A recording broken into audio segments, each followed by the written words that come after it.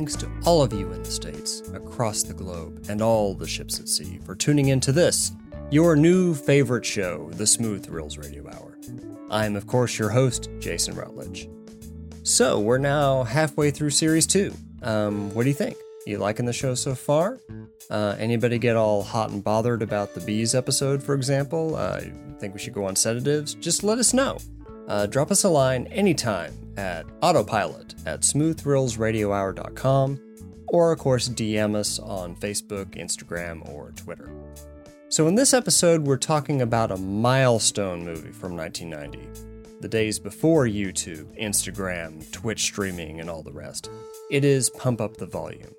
Christian Slater, Samantha Mathis, an exploration of fame, parasocial relationships, and freedom of speech. Nathan, Katie Jetpacks, and Joe are back with us, of course, transmitting to the studio from their respective satellite hideouts high above the surface of the Earth. So let's get on with the show. The countdown has already started. 1, 3, 2, 1.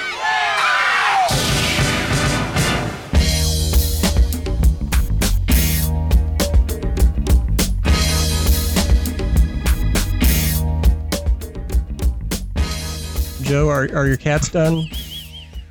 Have the cats finished up? Yeah, he's drinking some water. He's done. Okay, good. Well, it's understandable. Okay, so Gotta recharge. with that out of the way, let's get started. Hello, everyone. Welcome back to the Smooth Thrills Radio Hour. Hi. Series 2. We're taking you back to 1990. Now, this was pre-internet, or at least what we think of now as the internet. Access was spotty, and it wasn't a thing everybody could get into. Mostly, we still communicated by, believe it or not, writing letters, exchanging cassette tapes, and occasionally setting up a pirate radio station, which is what happened here I miss these days. in the great, mighty, and magnificent Pump Up the Volume. August 22nd, 1990, I was going into my first year of college. Like on that actual day? Yeah, pretty much. Okay. I was 3 years old. This was a pretty well-received movie when it came out. Normally, the movies we talk about on the show disappeared off the face of the planet about a week after being released, but this is one exception. It did fairly well in the theaters. Unlike the director's later movies, Gun and Betty Lou's Handbag, and the unfortunately and criminally undermarketed Empire Records. I still need Oh, really? Yes. Ugh. Are you not a fan? Oh, no, not at all. Okay, me neither. Well, we're not talking about that one anyway, so we're okay. Yeah. Well, this is the first time I've ever heard anybody even say that, because most of the time Empire it's a cult Records is put on a classic. Yeah, pedestal. Oh, Yeah. no, everybody loves it. Yeah. But I love Pump Up the Volume.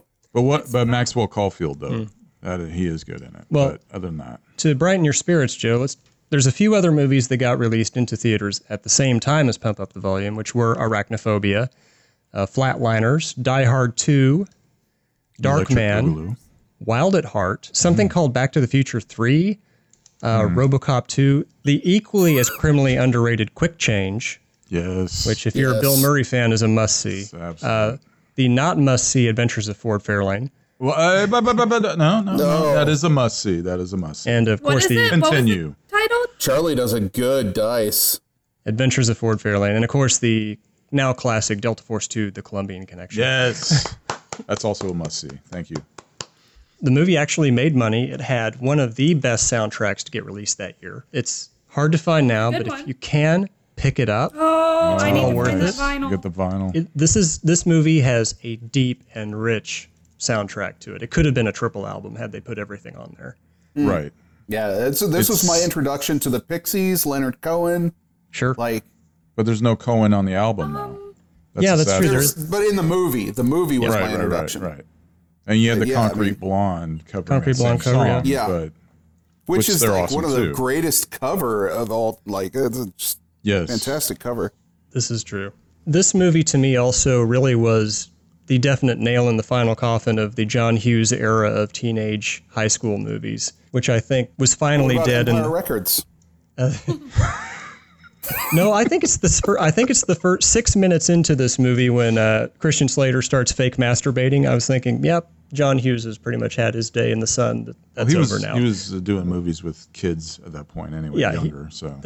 Curly Sue was still Curly Sue. fresh in theaters, and at the Yeah. moment. But you know what? I first saw it, I thought it was stale. What, Curly Sue? Yeah. Anyway, next. Oh, that was a joke. Oh, I'm sorry. Yeah, I'm sorry. Can we talk about the director, by the way? I think my Alan screen Moyle. froze again. That's great. Director Alan Moyle, he wrote and directed this film. That he did. But I'm also surprised because with that name, I thought he would have cut it as well. I knew it. Mm-mm. You saw that one coming, didn't you? Yeah. Yep. An ongoing theme in this Coming movie, like a bee. and one of the reasons I picked it was, well, nowadays in the age of like YouTube streamers and Twitch streamers, there's a lot of what we call parasocial Twitch relationships streamers. get developed, where audience thinks they know the person on the other end of that screen, but they really don't. This is, even Mark here is putting on a persona of Happy Harry Hardon. That is it him? It's not really him. It's a version of him. It's a character, yeah. Nora finds him and believes this is the guy. Because he has a blackjack gown. Because he has the black And jacket because on, he's yeah. in the stairwell at lunch, and then Yeah, he goes kind of and gave gets his himself away mail. there. Yeah. But it is a weird sort of relationship. Can be very destructive. Maybe it works out. Maybe you make friends with your fans. Maybe you hang out with your fans, or maybe you don't want to have anything to do with them. And throughout this movie, Mark acts absolutely shocked. Shocked, I say, that any of this is happening to him. But he had to have known what he was getting into when he started this show. No. He does. Well, Although let's say it this way. he starts it off Well, he also innocently. makes the comment that because he makes the comment that he didn't even think anybody would be Right. listening Yeah. to it. He just felt that it was his way Well, I would to be able I would call to bullshit on it. talk. He was trying to, like, his parents got it Right. for him to communicate with his Yeah. friends back east, which I guess they were super busy. Absolutely. or They're like, the sorry, time dude, we can't difference, get your ham something. radio waves over here. Well, I would call bullshit on Mark for this. It's 1990, I call bullshit bro. on Mark for this, and I have a reason for it. I would start this first clip, which sets up the whole movie and his reason for doing the show in the first place. Dear Harry, I think you're boring and obnoxious and have a high opinion of yourself. Of course, some of you are probably thinking I sent this one to myself. I think school is okay if you just look at it right. I mean, I like your music, but I really just don't see why you can't be cheerful for 1 second. I'll tell you since you asked. I just arrived in this stupid suburb. I have no friends, no money, no car, no license. And even if I did have a license, all I could do is drive out to some stupid mall. Maybe if I'm lucky, play some fucking video games, smoke a joint, and get stupid. You see, there's nothing to do anymore. Everything decent's been done. All the great themes have been used up, turned into theme parks. So I don't really find it exactly cheerful to be living in the middle of a totally, exhausted decade where there's nothing to look forward to and no one to look up to. That was deep. Okay, first off, totally wasted decade where everything good has been done and it's all hopeless. Who can relate to that now? Yeah. And we were talking Well, about that not in now. 1990. But there's a couple of things going on here. First, we're introduced to all our major players later on, including Malcolm, who looks like he lives in an oversized closet. Really depressing. Still, Pauly yeah. Shore. Nora, we get all of his listeners. And this is where I started thinking he had to have known, because he's already getting letters from listeners. Now, anybody who's done anything in media knows perfectly well how hard it is to get any correspondence out of listeners at all. I have a question, but does it say at any point in the film how long It he's doesn't, been into but it? he's implying that he just got there, Because so it couldn't have been that long. I would guess like a month or something he's been doing this. But he's still, even if it's been a bit, when he's speaking about thinking Mm-hmm. it was never going to be what it was, he could have been talking about it in not Mm-hmm. a hypothetical way, but like, oh, when I started it, I didn't think that this was going to go anywhere. Right. Granted, that's not where it's at now when we're watching the film, but I mean, To Jason's point, too, I thought was interesting to call bullshit on him. Now that I'm thinking about it, why would he go and Yeah. set up a P.O. box Well, I did Right. this. if he wasn't And also- so that's why I am saying we don't know how long it Well, is. let's say this, into it. because A different address for the phone. So yeah, yeah. it was Yeah. planned out. the receiver? Yeah. Sure. Well, that was just covering his My ass first in year out of case. college is when the zine revolution started, and we were all publishing small press magazines, which I did for a couple of years. We had a good circulation, but we received in the 2 years that magazine was out, we received 2 letters from readers. This guy is getting letters all the time from his listeners. That was not common. But there's a connection, though. He had to know he was making a connection with these people. Right. Had to. Because they feel like they can confess to him he's one of their own. Mm-hmm. No one else would listen to him. They can't talk to their parents. They can't talk to anyone at school. Right. He's their voice. But couldn't that have been... Or this could be just suspension of disbelief for a little bit and enjoy Also, the too, ride. he knew at the time that that's something that he would have wanted. Because he knew that he didn't want to go to his parents for anything, and that he had a hard time connecting to people. Everyone's parents in this movie are useless. And this actually reminds me until of Heathers, his character in Heathers, because he has that same kind of parallel with his father, it seems like. So when Scott Paullin comes into it, and it almost felt like I just watched Heathers again recently, and it felt like I was watching that again for a moment. Because it's like the disconnection. He's the new kid in town. Sure. Well, his relationship with his dad in Heathers was really bizarre. Oh yeah, no, that was toxic. Yes. And very sarcastic. Yeah, but we're calling each other father and son. It was very strange. But it was that same. Can we do an episode on Heathers so I'll finally watch it? Yes, we could do that, but you should just watch it anyway. What? Anyway, I thought you were going to say something. I did. Okay. Just a moment ago. No, he has set up a post office box. He has set up a phone number. He's getting calls, getting letters, and he's getting his word out there. And this is something else that brought back memories for me is when he starts playing this tape of The Descendants. That was really the only way you got introduced to new music from anywhere back then. Because if it wasn't on MTV, you were getting it through tape trades. You were getting it through cassettes in the mail. Your radio wasn't going to play it. That's what I miss when you go back and you watch this and you see his bedroom. Yeah. And he's got all these stacks of bootleg tapes. Yeah. Mm-hmm. The Henry Rollins and Camper Van Beethoven and all that stuff. And we did that same thing, basically. You didn't have a choice. No. But it was also that, and plus the kid on the school ground selling copies of his broadcasts. For $5 is $5 is outrageous. It was like remixes that I did, but it wasn't bootleg stuff. Wait a second. At first, was it 10? He was charging $10 originally, and only once he mentioned he told a kid $10, and then you know as well as I that, do, those $5. blank cassettes, those little Sertron cassettes you got 3 in a pack from Walmart were like $1 a piece or those something are shit like brand, that. Though. They are. Yeah. And you could look at the tape and it'd be brown and then be clear and it'd be brown. And you're like, probably not going to get the whole song on here. Yeah. I got a whole box of them right up there. But yeah, but that was fun to watch because you knew they were not going to get this from anyone else except for this guy. Right. He was the connection, the schoolyard connection. It's a little surprise that they latched onto him so quickly because there was nothing else. Well, obviously, I mean, they say there's nothing going on in this shit town. So, then the word of a pirate radio station with a high schooler is gonna spread like wildfire. How small were the areas that you guys grew up in? Not like this, but I don't think this seems as such a shit beat town as they describe it. It isn't. You know. Well, my last 2 years of high school were in a really shit beat town that. My graduating class was like 100 more than I had. People. Like, it was small. There was nothing to do. Like, I don't know. Yeah, you get the idea, though. I mean, it's very similar. I think they mentioned the student body at Paradise Hills High School here is about 1,200 total. It still is bigger than where I went to school. Yeah, it seems pretty damn populated, and it's like there's a lot to do in town, but people just aren't doing it. I don't know. They're all bored with humanity. I don't know. Early on in this movie, we are introduced to our first primary villain, which is David Devers, the luckless high school guidance counselor. And this is something that I didn't pick up on for whatever reason until maybe the third or fourth time I'd watched this movie was his treatment of Cheryl. We get the letter that he sent to the principal saying Cheryl refuses to accept a suggestion of a more positive mental attitude toward her health and future. Cheryl is pregnant. Is he suggesting, the high school guidance counselor suggesting that she get an abortion to stay in high school?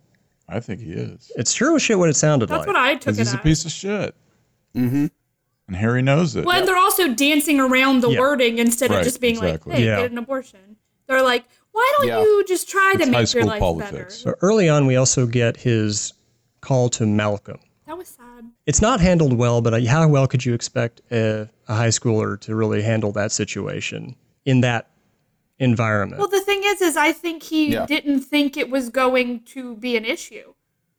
And I think in hindsight, you can say, oh, I would have handled that differently if you know what the outcome is going to be. Which he does say, right? I mean, but he pushes the envelope. He acknowledges that. But this happens pretty early in the movie, and even then, he still seemed shocked that people are listening to him and taking him seriously. Yeah. He has that disconnect all the way through. But question, do you think he actually would have done it had he not been contacted? I kind of think it was going that direction regardless.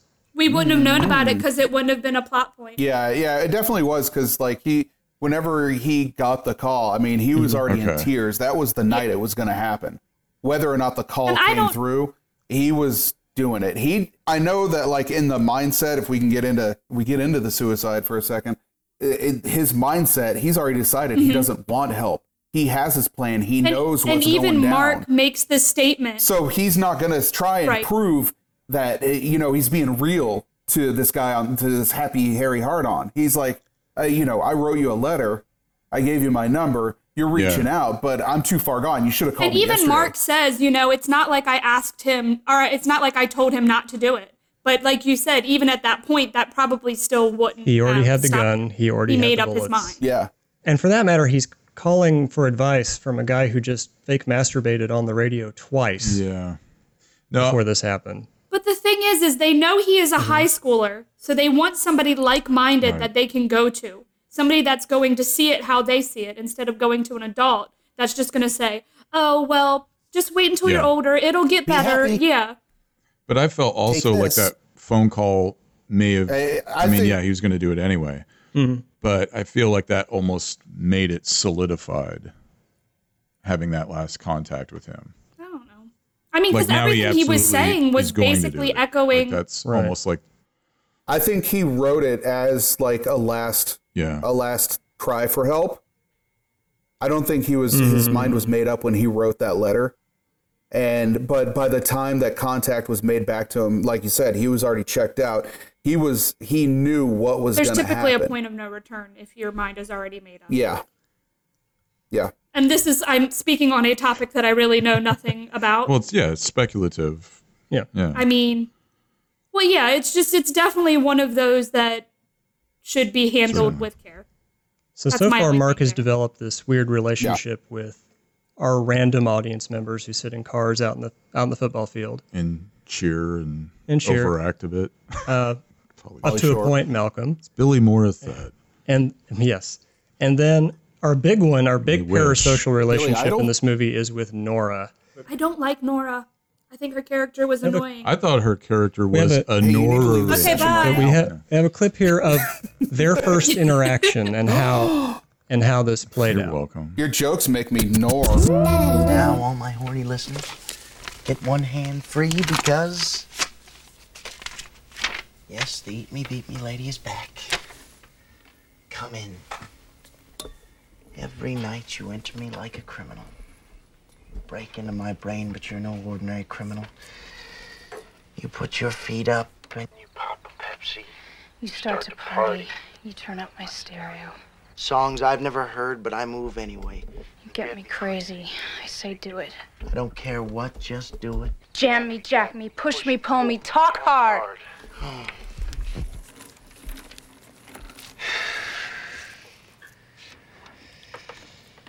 I like that. Talk hard. I like the idea that a voice can just go somewhere uninvited. Just kind of hang out. Like a dirty thought in a nice, clean mind.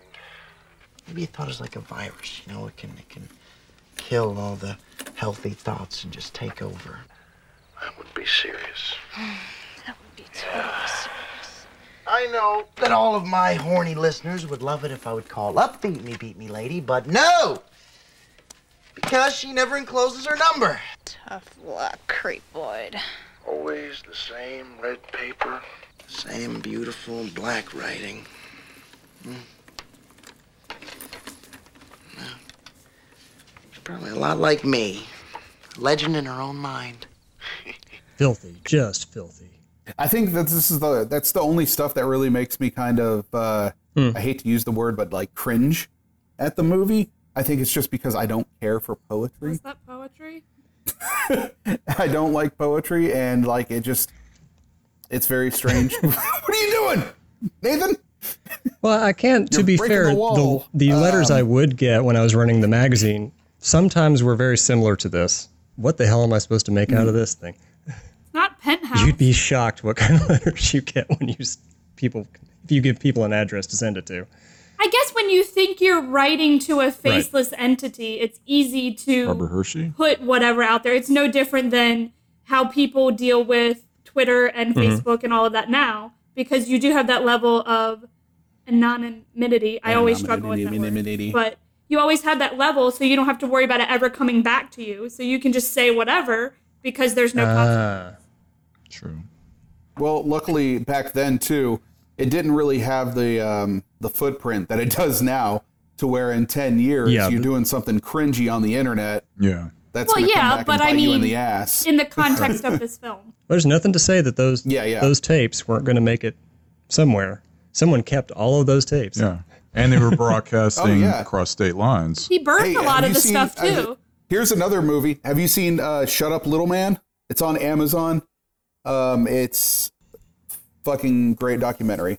Basically, there's a pair of older guys in the apartment next door to them, and they were constantly fighting and just like very comedically abusive to each other. And it was constant, shut up, little man. And they recorded it without their permission and started like it was on the tape Underground Train, it was part of that. And it kind of just blew up, and it became even you never more know so where this stuff's going to go. Like the thing with Malcolm blows up early in the movie, and that's when the news people start descending on it and declaring that their formerly peaceful community, which never had any problems before, has been invaded by this outside agitator who's stirring things up, riling the kids up. I do obviously from the East Coast. Find it hilarious how much is gone into finding him and stopping him, like helicopters, except for the one fact. Yeah, it's like The Fugitive. Well, except for the one thing that he mentions, my parents got me this ham radio set so I could talk to my friends back east. That would seem to narrow down the list of suspects awfully quickly.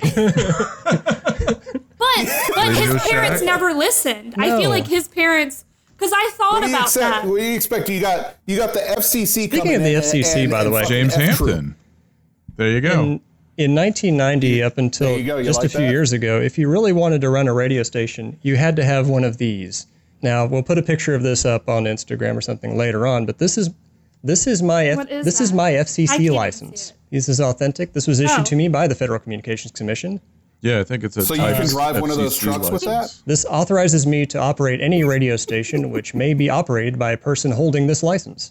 Do you have to physically hold it the whole time you're operating the radio station? No, it has to be posted on a bulletin board at the station. So, yeah, that's why he couldn't. Valid for the lifetime of the holder. Radio station, because he couldn't hold the card and at the same time. They don't issue these anymore, but back in the day, you were supposed to have one of these things to operate a radio station legally.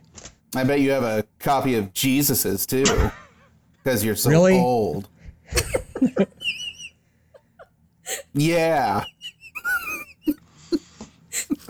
Lazy.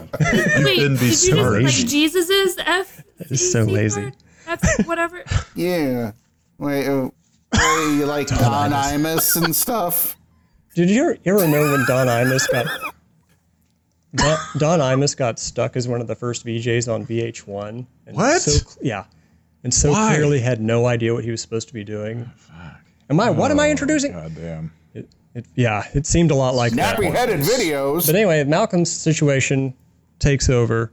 They're all hunting for him.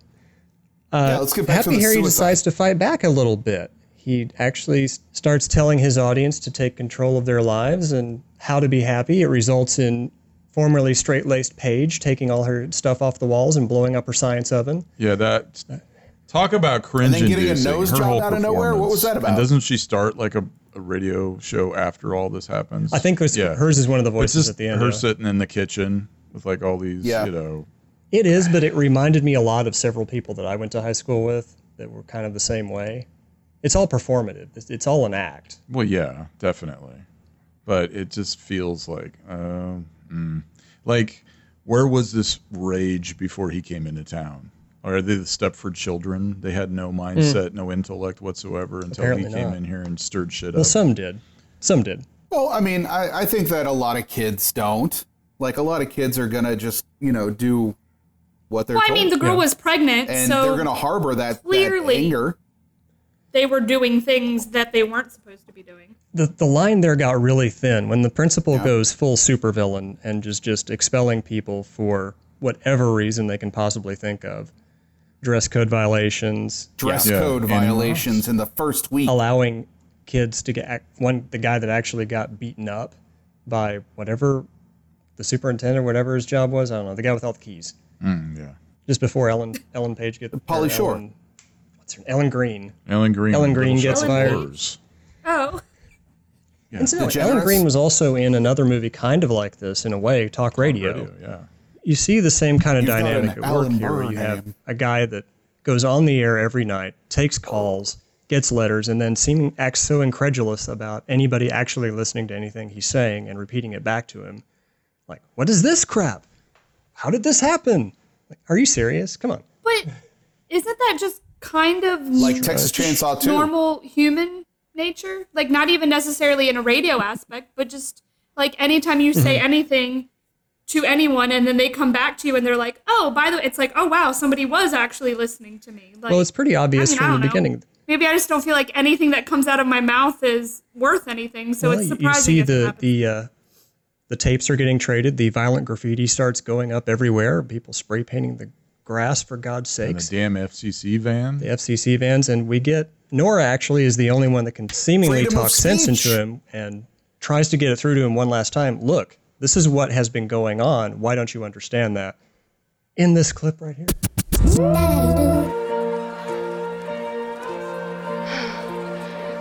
This is deep. Your message is out there. The truth is a virus. Oh, God. Jesus, this whole thing is making me ill. Mark, what is with you? Look, Nora, last night was a mistake. I'm not going on anymore. That's it. It's over. That's You're it. so close. Close to what? To getting your message out. Listen, this is my life you're screwing around with here, you know? Not anymore, it isn't. This is everyone's life. Mark, you can't leave it like this. People are confused. Well, so am I. Mark! The thing is fucked up. No, It's crazy. no, the world is fucked up. Just like you said, don't you see that you're the voice? You're the voice you were waiting for. You're completely nuts. Yeah, well, you make me nuts. Now go talk to your teacher. I mean, what did he think he'd been doing this whole time? Just Speaking into a void, basically? Yeah. This is what... Yeah. Screaming into the void? Screaming into the void, yeah. Think of it as a 16-year-old, though. Think of you at that age. No, because he was still a 40-year-old But you get what man I'm at saying, 16. though. Like, when you're younger, you don't think about the things that you're saying and doing, and hell, I know a lot of adults that way. Yeah, he just doesn't think that anything he's doing is having that impact because he's calling bullshit he never on set himself. out to do it for that reason. He is just calling wanted a bullshit on way himself, to... and I kind of wonder if it wasn't this, then what was he setting out to do with this Cabaret? whole thing, except amuse himself? To just have an outlet. It wasn't necessarily to be anything. Because deep down, you're going to feel like you want to say it to somebody. You're not able to, but screaming it into your pillow isn't going to help either. You know, like, because you want to, maybe it's going to reach somebody. You know, it's a message in a bottle. You know, it maybe somebody will hear it. And then the people start to hear it. And, you know, it's bottles. I've heard that. Too. Is that how you close the argument? Bottles. Bottles. But at various points in the movie, he seems to be engaging with the idea of being the messenger, and times like that, he's like, this has gotten out of control. People actually heard what I said. Sort of thing. Like, he can't have it both ways. It is a bit uneven. You're right about that. He's got to, not to say shit or get off the pot at some point, but he's got to take ownership of this. I think that he probably didn't think it would get that way, and that he would have to show himself. Like, he wouldn't have to actually talk to anybody. Because, I mean, obviously, from what we see, he has a very hard time talking to anyone. Right. And it doesn't even seem like it's just because I'm in a new town. In general. It's like he has like a disorder of some kind or something. Something's going on there. We don't really know because we don't know anything about him, his East Coast lifestyle. We only know maybe all his Arizona friends East Mark Coast have been invented. Could be. Or he just isn't speaking to them anymore. Right. Because if this was used to speak to them... That's what I'm saying. Maybe. Like, he's letting his parents think that he yeah. has this slew of friends. Well, really, if you're wanting to stay in this, touch with your friends That's a back east, possibility, too. building a ham radio would not have been the first Maybe or second telephone, choice on my list. Maybe? They could have been in the AV club together. No, I hadn't He's thought of definitely AV related. He is. This much. I mean, there could have been a reason why the ham radio was a nice letter on some red stationery. that. The logistics of building an FM transmitter, it's not like you get it out of the back of a comic book or something. It's pretty involved stuff. Well, that's why I'm one? thinking there was a reason for that we Right, just there's don't a lot know of about. That's the backstory. problem with being just thrown into something instead We of don't get a lot of beginning. clues about that except for his home life with his parents, which is pretty dicey. But I like that because that is the character of Mark. Like Right. the ambiguity to him, you know. I don't think that that his No, and they're not relationship horrible with his parents parents was either, that dicey. really. I think they were. No, they wanted more out of not him, at but he all. just Like, didn't want to right, get right. it. Like sometimes you want to be closed off. Exactly. They were They were letting giving him him the be Mark and not trying to intrude too much on his stuff, but at the same time, We know his dad I don't know. was into the Grateful Dead at some point because he has all the posters up in his little office. One thing that jumped... He's fucking Well, I don't know. cool, man. One thing I bet that he jumped still out has to me an was AC/DC tape when in his we car. first see the parents, he goes to the bookshelf and pulls an album off the shelf. I don't know if you noticed this, but the album he pulls is Jimmy Swaggart Gospel Album. Ooh. I wrote down the name here somewhere. That It's explains a lot. Jimmy then. Swaggart's gospel album called You Don't Need to Understand.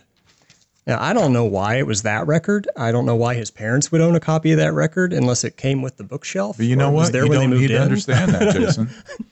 And he looks at it and goes, hey, maybe there's something good. I don't get, why that one? I think the title has something to do. I think Maybe the title is just an a nice ironic little, touch. Nod to what It goes was by going so on. fast. I actually noticed. paused it 3 or 4 times to figure out what album it was. And So I was looking at the Wild Cherry Diet Pepsi cans. was there one? One? I love I don't think there Wild was. Yeah, there were. I saw a Diet Pepsi. No, it's actually Wild Cherry. Is it? Because I looked and I thought maybe they doctored it and wrote Wild Cherry on there, but that was the design. That's at the base there's a cock ring. That was the nice thing about Wild Cherry Pepsi back in the day. The cans were bigger than a baby's arm. on the table. I did like that. That's how he tricks the 2 girls into giving up their frauds. Is asking about, was it bigger than a baby's arm? Just could not stop laughing. Yes, the FCC comes down, decides they're going to find him, bust him, because I guess the only reason they did it was because he is getting rebroadcast somehow across Outside state of the lines, state, which yeah. they never really explained Well, the very well. kid selling those tapes. That's not rebroadcasting, though. No, but I mean, somebody's putting it out there. Yeah. Now it's growing. He's a threat to their formerly peaceful town. So does that mean like is that somebody has another pirate station across state line? Like how does it could that be work? College radio station. And it would just be somebody that's just like I have nothing to It could say. be. so Well, this I'm sort just of gonna thing push did this happen. guy's. That's weird. One story that comes to my mind is Captain Video. This is a little bit obscure, but in the early days of HBO, there was a limit on their broadcasting power. They can only transmit so much up to the satellite. And this guy in Arizona, calling himself Captain Video, took all his money and he built a series of transmitters on his ranch. And I remember seeing this live. I was watching Falcon and the Snowman one afternoon on HBO, and you could see this little static start coming up. Like, what the hell is this? And then it got a little bit bigger. And what was happening was he was boosting his signal and HBO was boosting theirs until they hit their limit with the FCC. And he just went right past him and overtook all of HBO's broadcast. and put up a test pattern that says, this is Captain Video. Why are we paying for cable? This is something like that. And it was up for like 20, 30 seconds. Pure anarchy. Yeah, before HBO got a hold of somebody at the FCC and said, are we allowed to go over our limit? This guy's on top of us. And they boosted back up again. But it was entirely possible to get your hands on whatever equipment you damn well wanted to broadcast onto anything you wanted to broadcast on. Yeah. Sure. Yeah. And now Radio Shack is dead. But no, this happened a lot. I mean, it wouldn't surprise me at all if somebody piggybacked the signal and rebroadcast it. Yeah. But I think it was more to do with they were terrified of what was happening to their children. Yeah, exactly. The children were starting to think for their damn selves. I mean, that's what a lot of films then were about. Like, children pulling away from just the... Not quite as violently as you know this, what I mean. But yeah. No, but that's also a good point. With Yanking his at the parents, leash. we don't see them as horrible people at all. Just clueless. He's just... No, and his dad actually, like, took up for the kids who had been let go of school under poor circumstances and things like that. But he doesn't see that, though. Yeah, his dad ends up being the He voice just of doesn't reason. care. We get His that parents great- are his parents, and he just doesn't want to We get associate that with great them. scene at the end where he's looking at the file and is like talking about how she was illegally kicking kids out of school, and Deaver speaks up and is like, they're just kids, and you see everybody just kind of looking at him like, shut up, Deaver. Yeah, okay. It was useless the whole damn movie. But yeah, the parents didn't seem to have much of an idea of what was happening. Yeah, Ironically. I Believe it love or not, that I cared. poster. Oh Yeah. my god, that was horrible. Fuck. Horrible. But there was no sound effects. I played it back again just to make sure. Like, he never leaps over a fence or anything.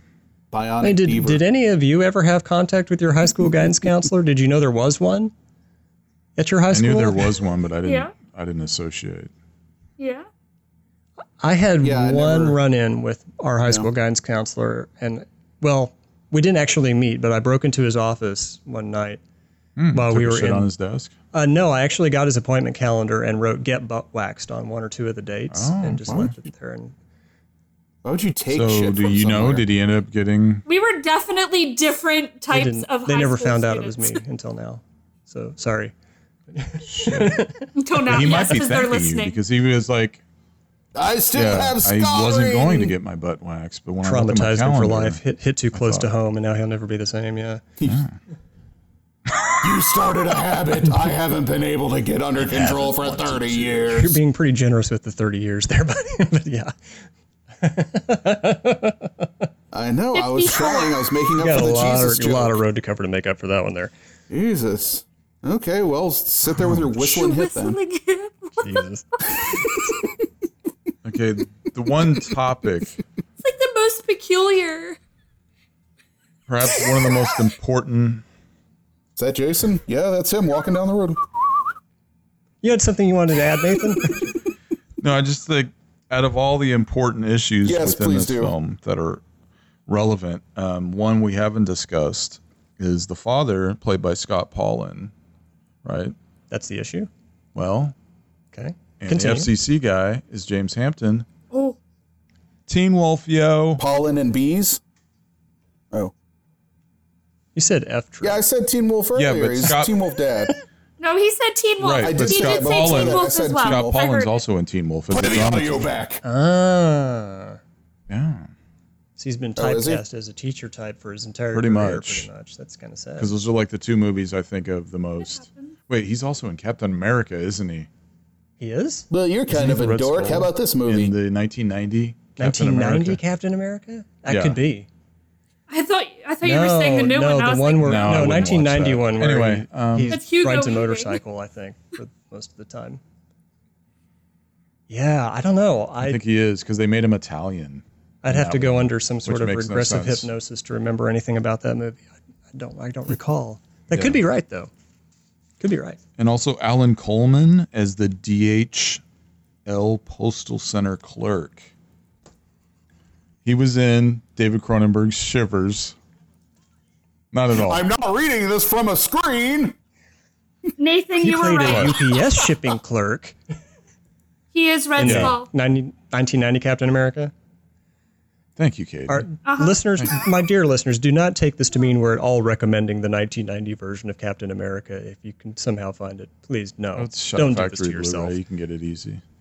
It's one of the cheaper ones. Who did Hasselhoff play? He Nick was, Fury. Yeah, he was Nick Fury. Was he Nick? Yeah, he was Nick Fury. For some reason, I was thinking he was Punisher. I know Dolph Lundgren was, but I thought there was some weird Punisher movie with David Hasselhoff. Hasselhoff as the Punisher would have been absolute to die I think for. Yeah, if you were to watch some of his movies, you feel like you got punished. Sort of like that Don Knotts Phantasm crossover we were talking about earlier. I have to send Joe that photo. It was god The awful. incredible Mr. Tall Man. Yeah. The shakiest spear in the West. The Tall Man and Mr. Chicken. It's been amazing. But anyway, you were... The Tall Man and Mr. Chicken. What were you going to say about the DHL clerk in this movie? Why would his last name be Chicken? Yeah. Because he is. That's the joke. I know. The DHL. DHL clerk. You were about to say something very interesting. The actor that plays him, Alan Coleman, yes, was also in David Cronenberg's Shivers. Okay. But you go back and you watch the scene that he's in when they try to get the address of Christian Slater's character. Mm-hmm. Does he not look like David Schwimmer's dad? He does. Thank you. He does look like David Schwimmer's dad. The guy that makes the fruit snacks, the trail mix. I have no idea where we are. You lost Yeah, him, that Nathan. We'll circle back on that. We'll circle back on that. It was a pull from Curb. Jesus. It was from Curb Your Enthusiasm. Whenever David Schwimmer said his dad makes trail mix, and Larry really liked it. That is a good. And Larry was like, "Could you put a couple of extra cranberries in there or something?" That's a good And one. It's like, I'm not going to tell my dad to do It's that. even better It when you costs explain the joke like this, too.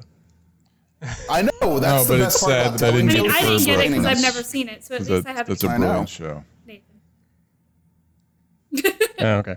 I want to. It's on my list. You should. Yeah, that would be weird. It would actually be weird if you did get the reference. Did anybody else think that we get two actual police officers in this movie who basically kind of do nothing but think the whole thing's kind of a big joke? Saying that that's how cops are. No, just these two. And the Keystone Cops. I mean, he gets the joke about the post office being registered to Chuck U. Farley. Well, it's like He is appreciative at least. Yeah. when they give the fake name. Ah, There John Saxon. Just let them go. Oh, Kids are kids. The new They get exchange. mailboxes and make pirate radio stations. What was the other? I was trying to think of this the other day, Nathan. Maybe you remember. There was another movie, I want to say it was late 70s, about a pirate radio station that operated out of a van. Citizens Band? No. Could have been. With Paul Lamont? That could be. I don't remember very little about it other than it was 70s, so there was a van. Savannah Smiles? That could have been it, but that was 83. I don't think so, Joe. Was it? Okay. You're close. You're onto something here. But there was something similar to this, but it was done much earlier. Yeah. Because I was thinking about the logistics of broadcasting from a moving vehicle like that. I think they've done this in a movie before, and I can't remember what it is, but that could have been Citizens Band. It's been ages since I've seen that. That's the only one that comes to mind. Since Could be anyone's seen somebody's it. favorite. I don't think it was ever No. released on video. Ooh, that could be why. It's been a very brief time since I've heard of it. Even Joe would agree. Yeah. Just heard of it. He gets busted, but his audience is ready to take over for him, and somehow they all learn how to build pirate radio stations and start broadcasting. Yeah. Are we back on Pump Up the Volume, Yes. or are you talking about the other one? No, we're talking Okay. about Smurfs Yeah. and the Magic Flute right now. Shut the fuck You're up. welcome. Which is not a terrible thing. I mean, you hear some good clips in that ending montage where one woman starts up a whole station to talk about teenage runaways and the seriousness of that situation, which is nice. That's a thing. Most of them, for whatever reason, say, "Can anyone hear me?" Like they're expecting a voice to come back through the microphone at them from somebody listening. I don't know if they know how audio works, but okay, whatever. It's just to show, it's the juxtaposition of like, Well, well, also, there's going it to be the just goes smart to kids show, and there's just still like going to with be some Mark's dummies. character, Yeah. they don't necessarily think that just because they're broadcasting, it means somebody's going to be listening. Yeah. Kind of like making a podcast. Yeah. True. Damn, Joe. Movies. Really, way to bring the show down there. So- Thanks, man. It's the level of real I bring to the table, my liked the bit dude. at the end with showing that the people were out doing it themselves because it showed the impact, the lasting impact of what Mark did. So it had poignancy. Yeah. I'm kind of curious of what He his died, final big punishment was. Well, he was what under was the- 18, so Also, probably I not find much. it really peculiar that they wanted think to No, I don't put think so. the death of Malcolm on whoever was broadcasting. Like, he killed him, and he didn't do that. Right. Yeah. I don't see that sticking, though. No, but that's pretty much their first complaint that they could have against him. So that's why I was asking that earlier. Do you think that was enough to like push him over? Like if they were going to look at it that way, they could say that he was the catalyst for it all. I think when he wasn't. They certainly wanted. I think it was more for Paige whenever she, committed arson. Yeah. Essentially. Like, because he's like, do something crazy. Yeah, that whole montage. She's like, oh, cool, I'm going to put a bunch of shit in the microwave and sit. Arrested That's what I'm talking for her about. boyfriend killing him. Who hasn't? Shit. Then I'm going to go get a nose job. I think she got hit by one of the pearls that flew out of the microwave, and that's what I don't what think happened. so. The bandages look too much like cosmetic surgery. Whether it's cosmetic surgery or just a nose injury. Fine. What's wrong with big noses? She had a big nose before. Okay, I wasn't going to say it. Now she has a small nose. Her broadcast, her voice was significantly different. What are you, a Jennifer Grey sympathizer? I have a big nose. That was my sympathy there. Well, we'll never know how long Mark and Nora's little revolution lasted. There sadly was no follow-up or sequel to Pump Up the Volume. Not that it necessarily needed one. Nathan, do you have the sequel novelization? The sequel novelization, I do not. Yeah. No, I don't think there would. Pump up the volumes. Keep pumping. Volume 2. Still pumping. Volume 2. Still pumping. Transistor Boogaloo. Ooh. We've talked about this, though, Nathan. You can't just stick the word though. Boogaloo after every movie that's a sequel. Yeah. You're welcome. I'm definitely on Nathan's side for this. That's not how Thank that you, works. Katie. It's been killed. It's killed. What? I'm a Don't listen to her. millennial. She's Generation Z or whatever. How young did you think I was? I'm definitely not Gen Z. That's what it is. Millennial. You're a millennial. Yeah, I don't know those big words. You're like, what did it say? 12, 13? I don't know. I don't know where Jason hangs out these days. Right here. This is where He hasn't left here. And cut. This is where I hang out these days. So, Pump Up the Volume. Recommend it to everyone. Everyone should see this movie. It is a classic piece of 1990 filmmaking. Holds up well today still. Will always be socially relevant. Always be socially relevant. Definitely. Always something you can take from Just this. like you said, in the way of John Hughes movies, it just, it captured that voice. Right. It captured the way that kids talk. So with that, we'll draw this episode to a close, my friends. Thank you all for listening to the Smooth Thrills Radio Hour. Until we're back again next time, eat your cereal with a fork, do your homework in the dark, and talk hard. I knew a man, Bojangles, and he danced for you in worn-out shoes. And with that, another show has drawn to a close. Thank you for listening. The Smooth Thrills Radio Hour is a production of Ghostcraft and is recorded live in Dallas, Texas.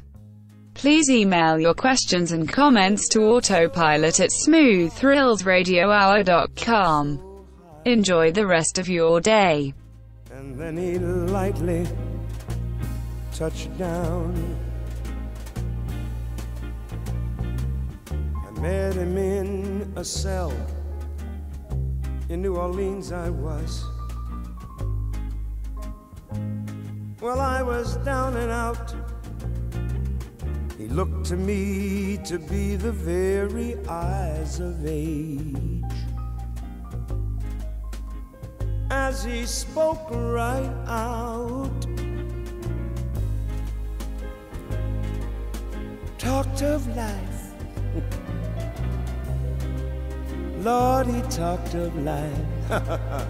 Laughed, slapped his leg a step. He said his name was Bojangles. Then he danced a lick. Right across the cell.